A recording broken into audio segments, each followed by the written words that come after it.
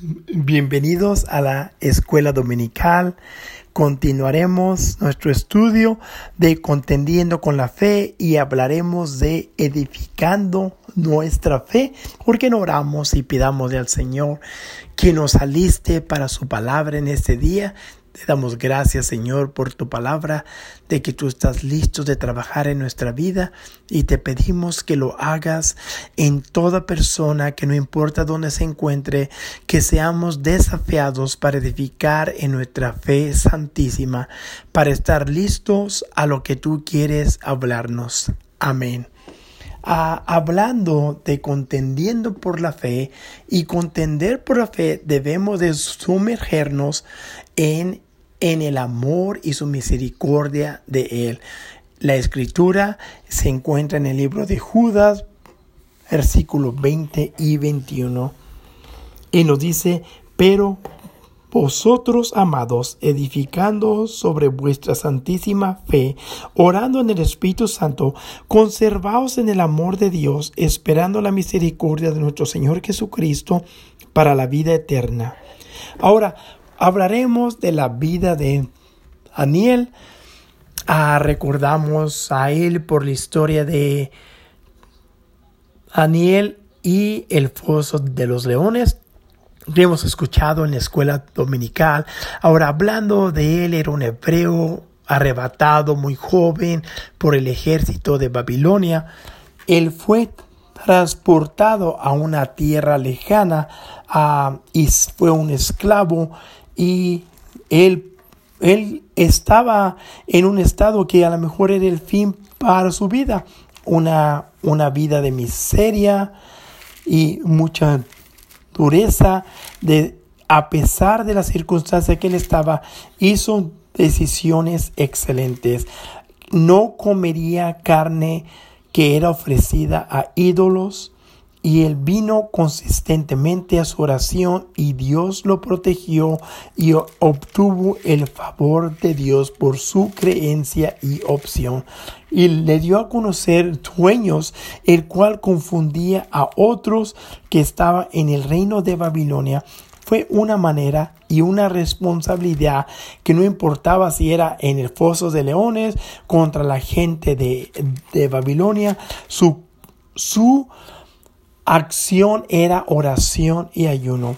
Y ahora hay un escenario donde él estaba orando y ayunando por 21 días y que no había una respuesta, y que estaba quizás su oración en oídos que no oía, pero el ángel le va a describir que había una respuesta, pero el ángel le va a describir que había una guerra espiritual en los últimos 21 días que él estaba ayunando, pero le da a conocer que desde el primer día que comenzó a orar, pero que el ángel de Persia trató de mantener al ángel para responder a la oración de Daniel.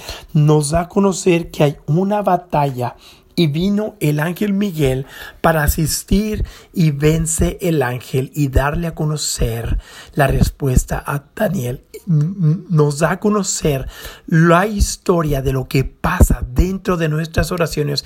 Hay una guerra espiritual, y es tan importante que edifiquemos nuestra fe a disciplinas espirituales que nos va a dar la victoria. Ahora, Daniel edificaba su fe por una oración consistente. Oración pone la fundación a gran fe. No podemos separar la gran fe y una oración apasionante o perseverativa, porque la gran fe está edificada en oración y ayuno para llevarnos a autoridad espiritual, y no puede ser dividida a disciplinas y autoridades. Jesús explica a sus discípulos que la fe viene de oración y ayuno, porque recordando la historia que vino un joven que tenía demonio, que no pudieron sacarlo, y le preguntan a Jesús: ¿por qué tú lo sacaste el demonio y nosotros no? Jesús le explica que se lleva oración y ayuno. Si fe está respaldado de oración y ayuno, va a ser efectivo a cada montaña y obstáculo de nuestras vidas. Si nada pasa a la montaña a tu vida, debemos de preguntarnos, ¿estoy ayunando y orando? Porque conociendo por las palabras de Jesús que no debemos ese resultado, que se mueva esa montaña, al menos que estemos ayunando y orando. Daniel oró consistentemente antes de que venía el problema. Antes de que venía, él ya estaba orando. Y este estilo de oración lo mantuvo a cualquier crisis, porque él era consistente a todas sus oraciones. Él fue capaz de ir de cualquier circunstancia, porque todos sabían en el país de Babilonia que él oraba 3 veces al día, y sus adversarios, los que querían que él muriera, lo trajera para que orara a cualquier otra cosa, pero lo querían atrapar para que rompiera esta ley, porque conocían de su oración consistente. Daniel ya tenía una vida consistente antes de que fue aventado al pozo de leones. No era de que lo aventaron y comenzó a orar. No. Él ya lo hacía. Muchos de nosotros quizás esperamos a que venga la crisis y luego oramos, pero si tenemos una vida consistente, tendremos una gran fe durante la crisis. No debemos de esperar a que venga la crisis y comenzar a orar y atender a la vida espiritual de oración y disciplina. ¿Cuáles son las maneras para tener una vida consistente? Bueno, número 1, pon tu tiempo, haz tus cita con Dios para que no rompamos ese tiempo. Ponte una localidad donde es igual siempre para que puedas orar con Dios. Estas cosas nos ayudarán para que estemos orando consistentemente, porque la gran fe está basada en autoridad espiritual. Jesús observó la gran fe de el centurión romano. Este hombre vino a Jesús para que sanara a su siervo, insistiendo que no necesitaba ir Jesús. El centurión dijo a Jesús: di la palabra y mi siervo va a sanar. El centurión le explica a Jesús: yo también soy un hombre de autoridad. Él dijo: hay soldados a mí y le digo a este va y va, a este viene y digo a mi siervo hazlo esto y lo hace. Le explicaba cómo se ve la autoridad. Ahora, en el libro de Mateo nos dice que la gente buscaba para tocar a Jesús. Y nos dice, y lo buscaban para tocar el borde de su manto.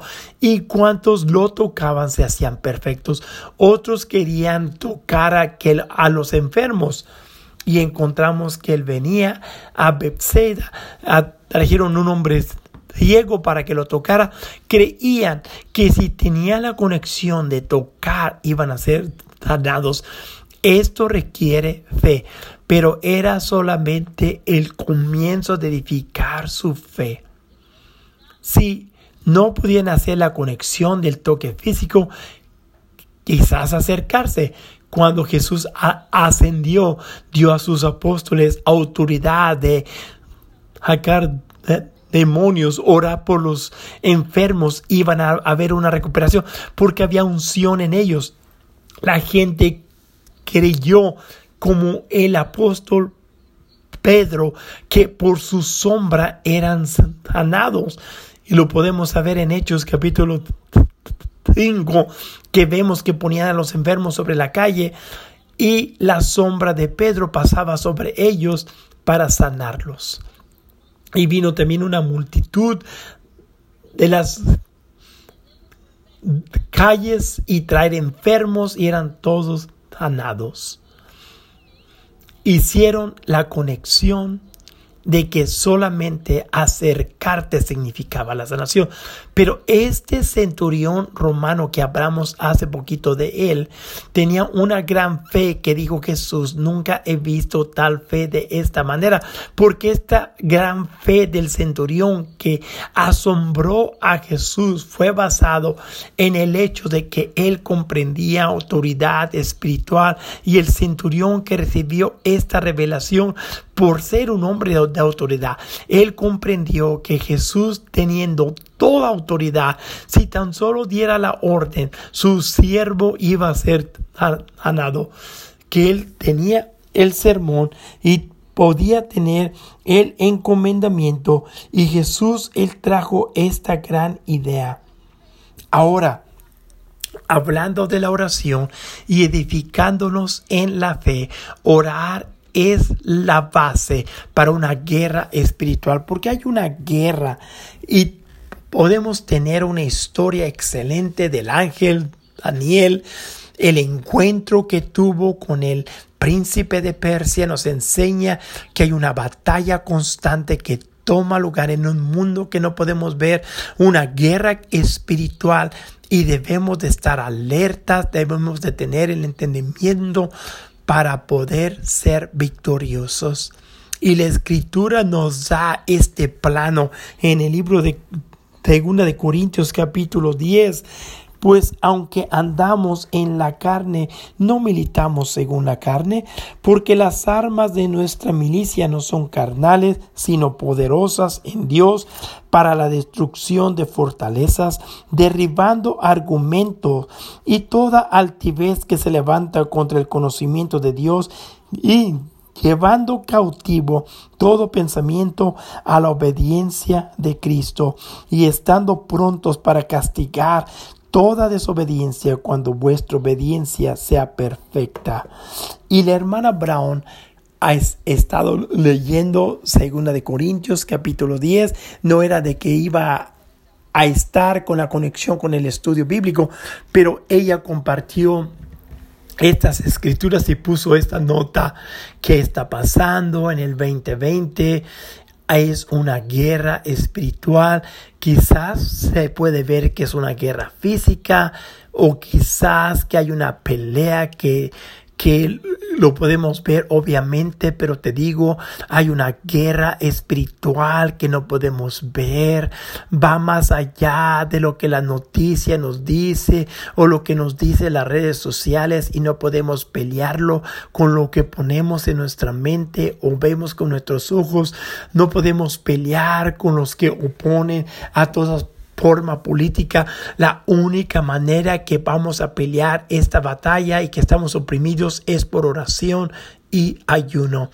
La primera cosa que efectivamente y que requiere es que tengamos la actitud correcta. Debemos de mantener una actitud de determinación y comprender el castigo justo o castigo de enojo al pecado.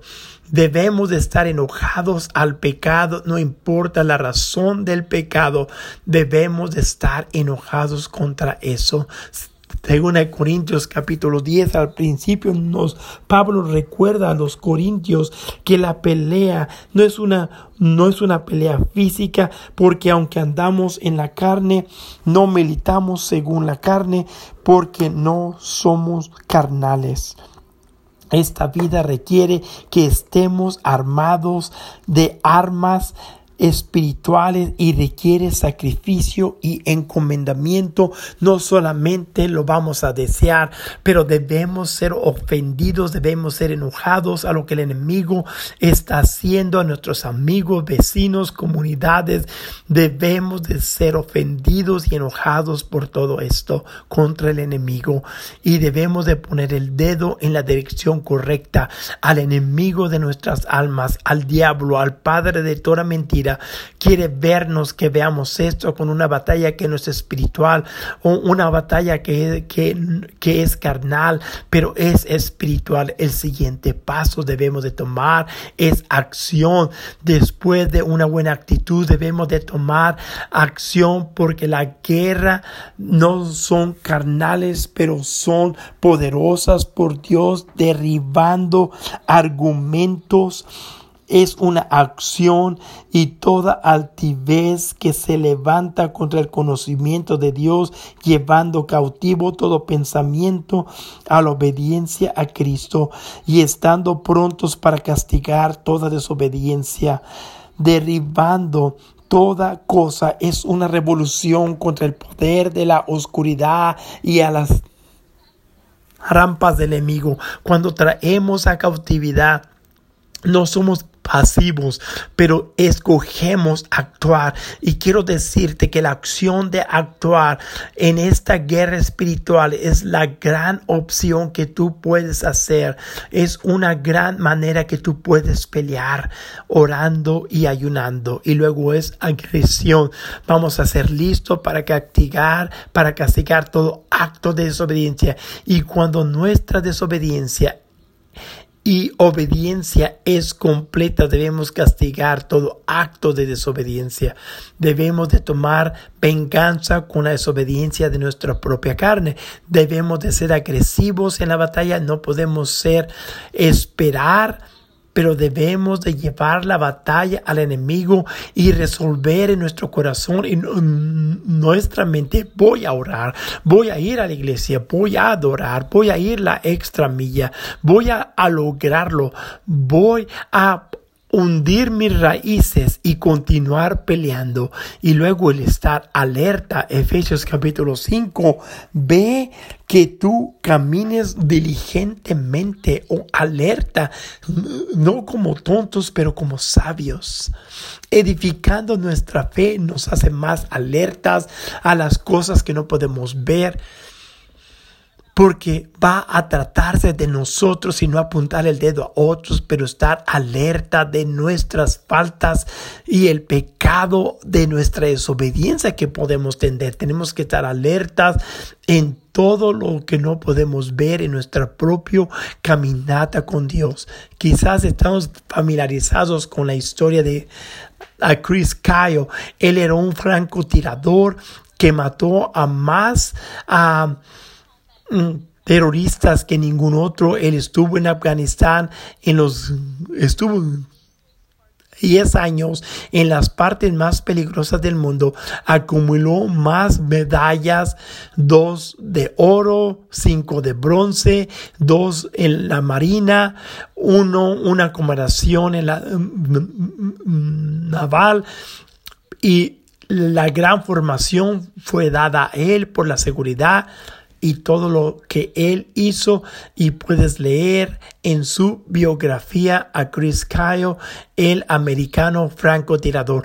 Cuando acabó la guerra, él regresó y murió él en una tragedia, pero no en el campo de batalla. No estaba alistado para guerra, pero estaba en una arena para disparar con sus amigos. Estaban con veteranos ayudándolos a vivir esta vida. Y vino este veterano que estaba enfermo, y mientras estaban ayudando al veterano, este veterano fue atrás de él. Cuando no vio él, los disparó y lo mata. Y estos francotiradores que habían escapado la guerra murieron en una muerte muy trágica, porque no estaban alertas al peligro por medio de alguien. Y una cosa es estar alerta, y la otra cosa es que estás confortable. Pones tu guardia abajo, pero estando en fe, mantendrás tu fe en alto. Pero Daniel nos recuerda que el amor a Dios mantuvo su fe en alto, no importando lo que venía, porque vio una vida justa por la relación que tenía con Dios.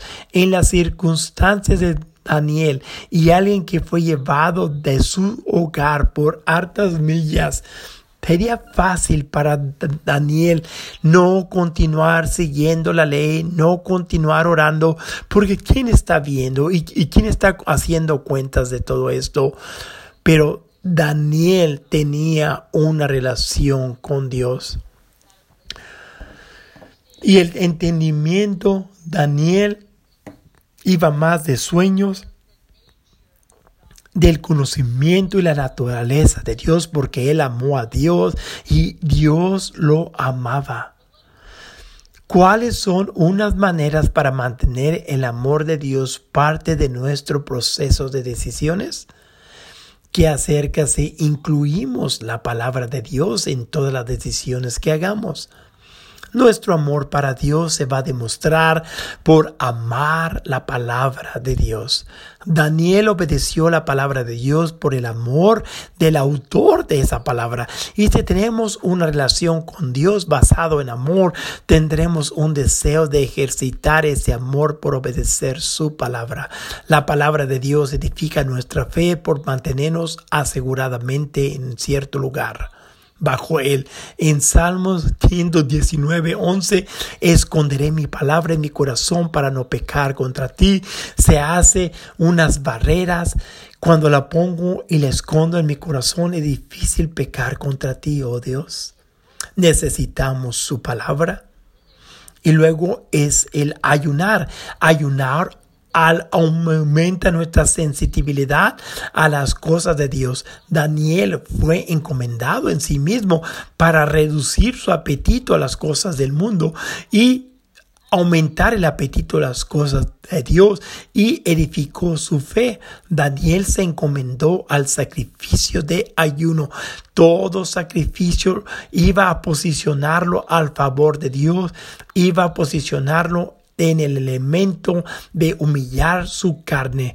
Esta disciplina espiritual ayuda a tener una alerta espiritual, como le sucedió a Daniel.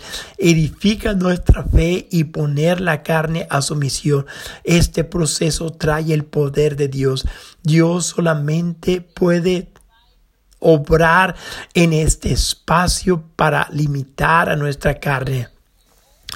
Recordando que Dios solamente va a trabajar en el espacio que le damos a limitar a nuestra carne, porque Dios no compartirá su gloria con nuestra carne. Lo más que minimizamos nuestra carne, lo más que vamos a aumentar la presencia y el poder de Dios en nuestras vidas. ¿Cómo hace el ayuno esto? ¿Cómo el ayuno edifica la fe? Ayunar es la clave para entender el deseo de Dios para que Él nos bendiga.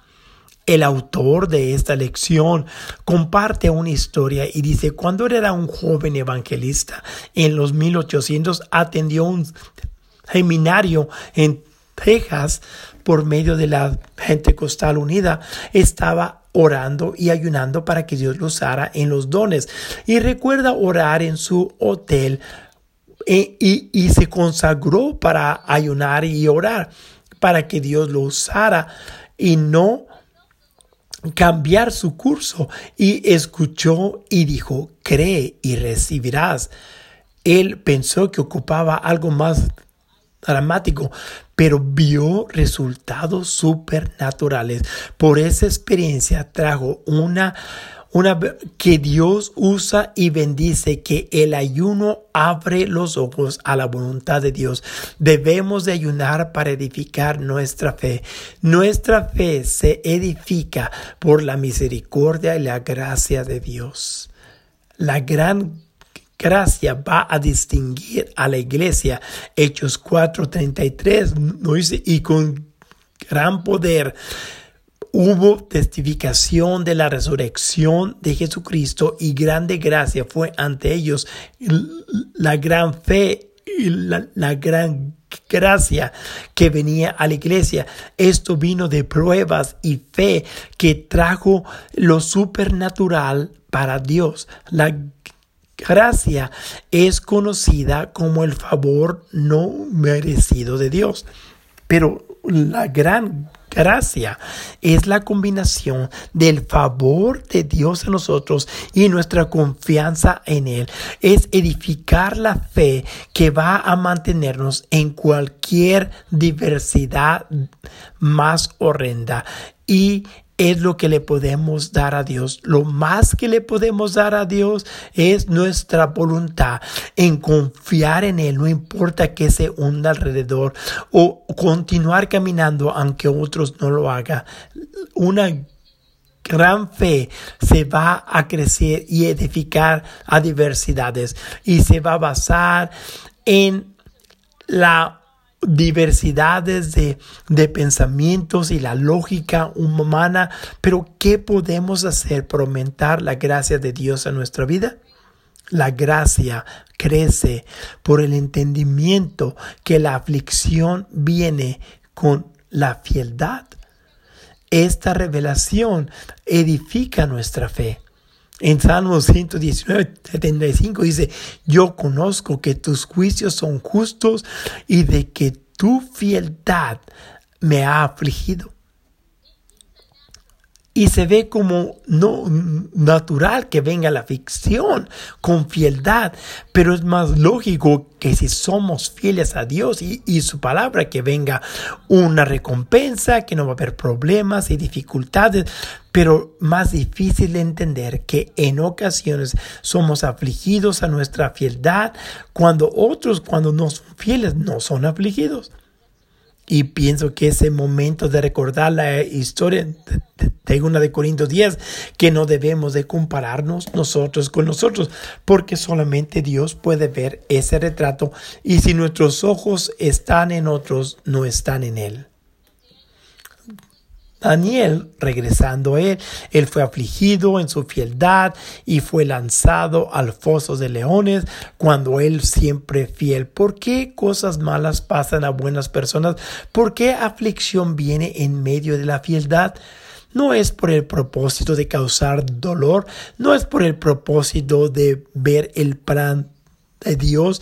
Lo que podemos ver que a lo mejor que es un castigo, es una preparación, porque Dios nos está preparando para algo hermoso y poderoso, porque no leemos mucho más lo que se llevó, lo que necesitó como un joven, el ser quitado de su familia, alejado de su hogar, caminando a distancias desde su propio hogar a donde iba de Babilonia.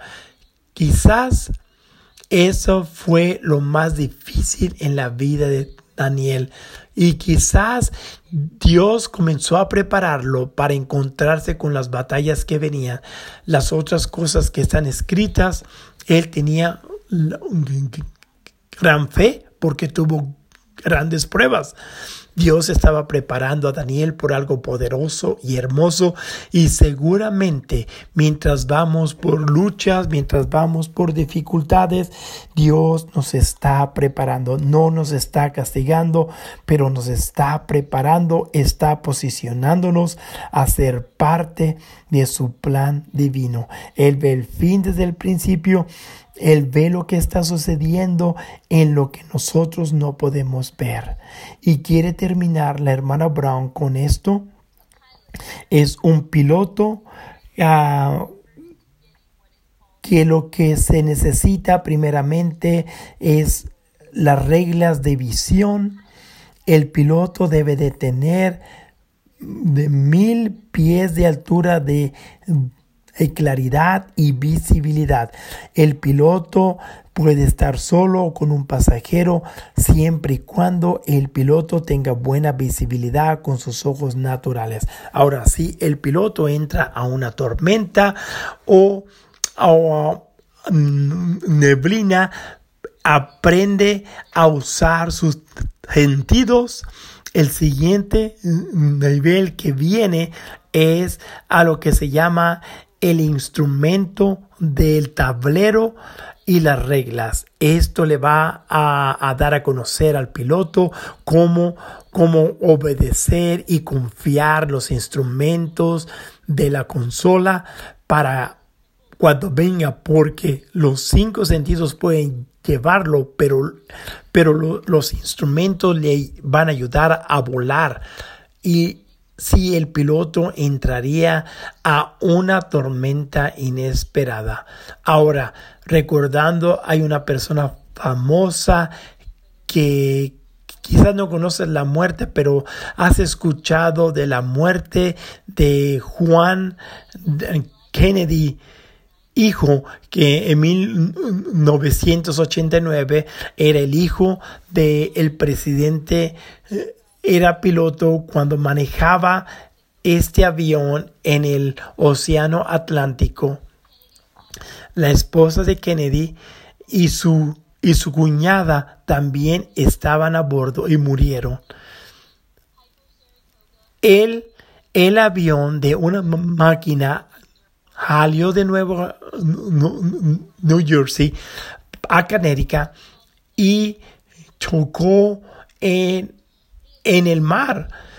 Y la investigación de transportación y aviación nos dice que hubo desorientación visual. Mientras estaba bajando en el agua, perdió control del avión. Kennedy no recibió o no tuvo para que pudiera ver los instrumentos de su avión, pero solamente estaba indicado a ver las condiciones. Decían que todo estaba seguro para hacerlo un poquito desafiante su vuelo, porque no podía ver y no sabía cómo usar los instrumentos correctamente. Él entró al Océano Atlántico pensando que estaba en el cielo. Si hubiera conocido que él estaba deslizando y no elevándose, hubiera sido otra la historia, porque la grande gracia, aprender a confiar los instrumentos de la palabra de Dios, no importa que nos dicen nuestros 5 sentidos.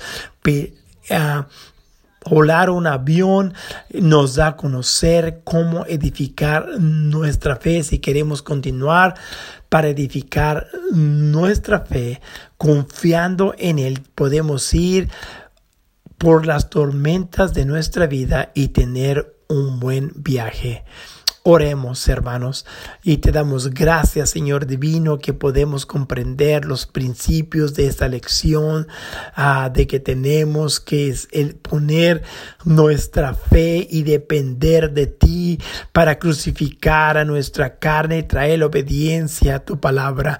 Debemos de no hacer juicio a lo que vemos con nuestros ojos, Dios, y debemos de aprender a recargarnos en tu Espíritu Santo, porque queremos pelear una batalla correcta de oración y ayuno. Ayúdanos a estar en mejores condiciones, Señor. Te agradecemos por tu palabra y qué impactante es, y queremos ser cambiados por tu palabra en el nombre de Jesús. Amén.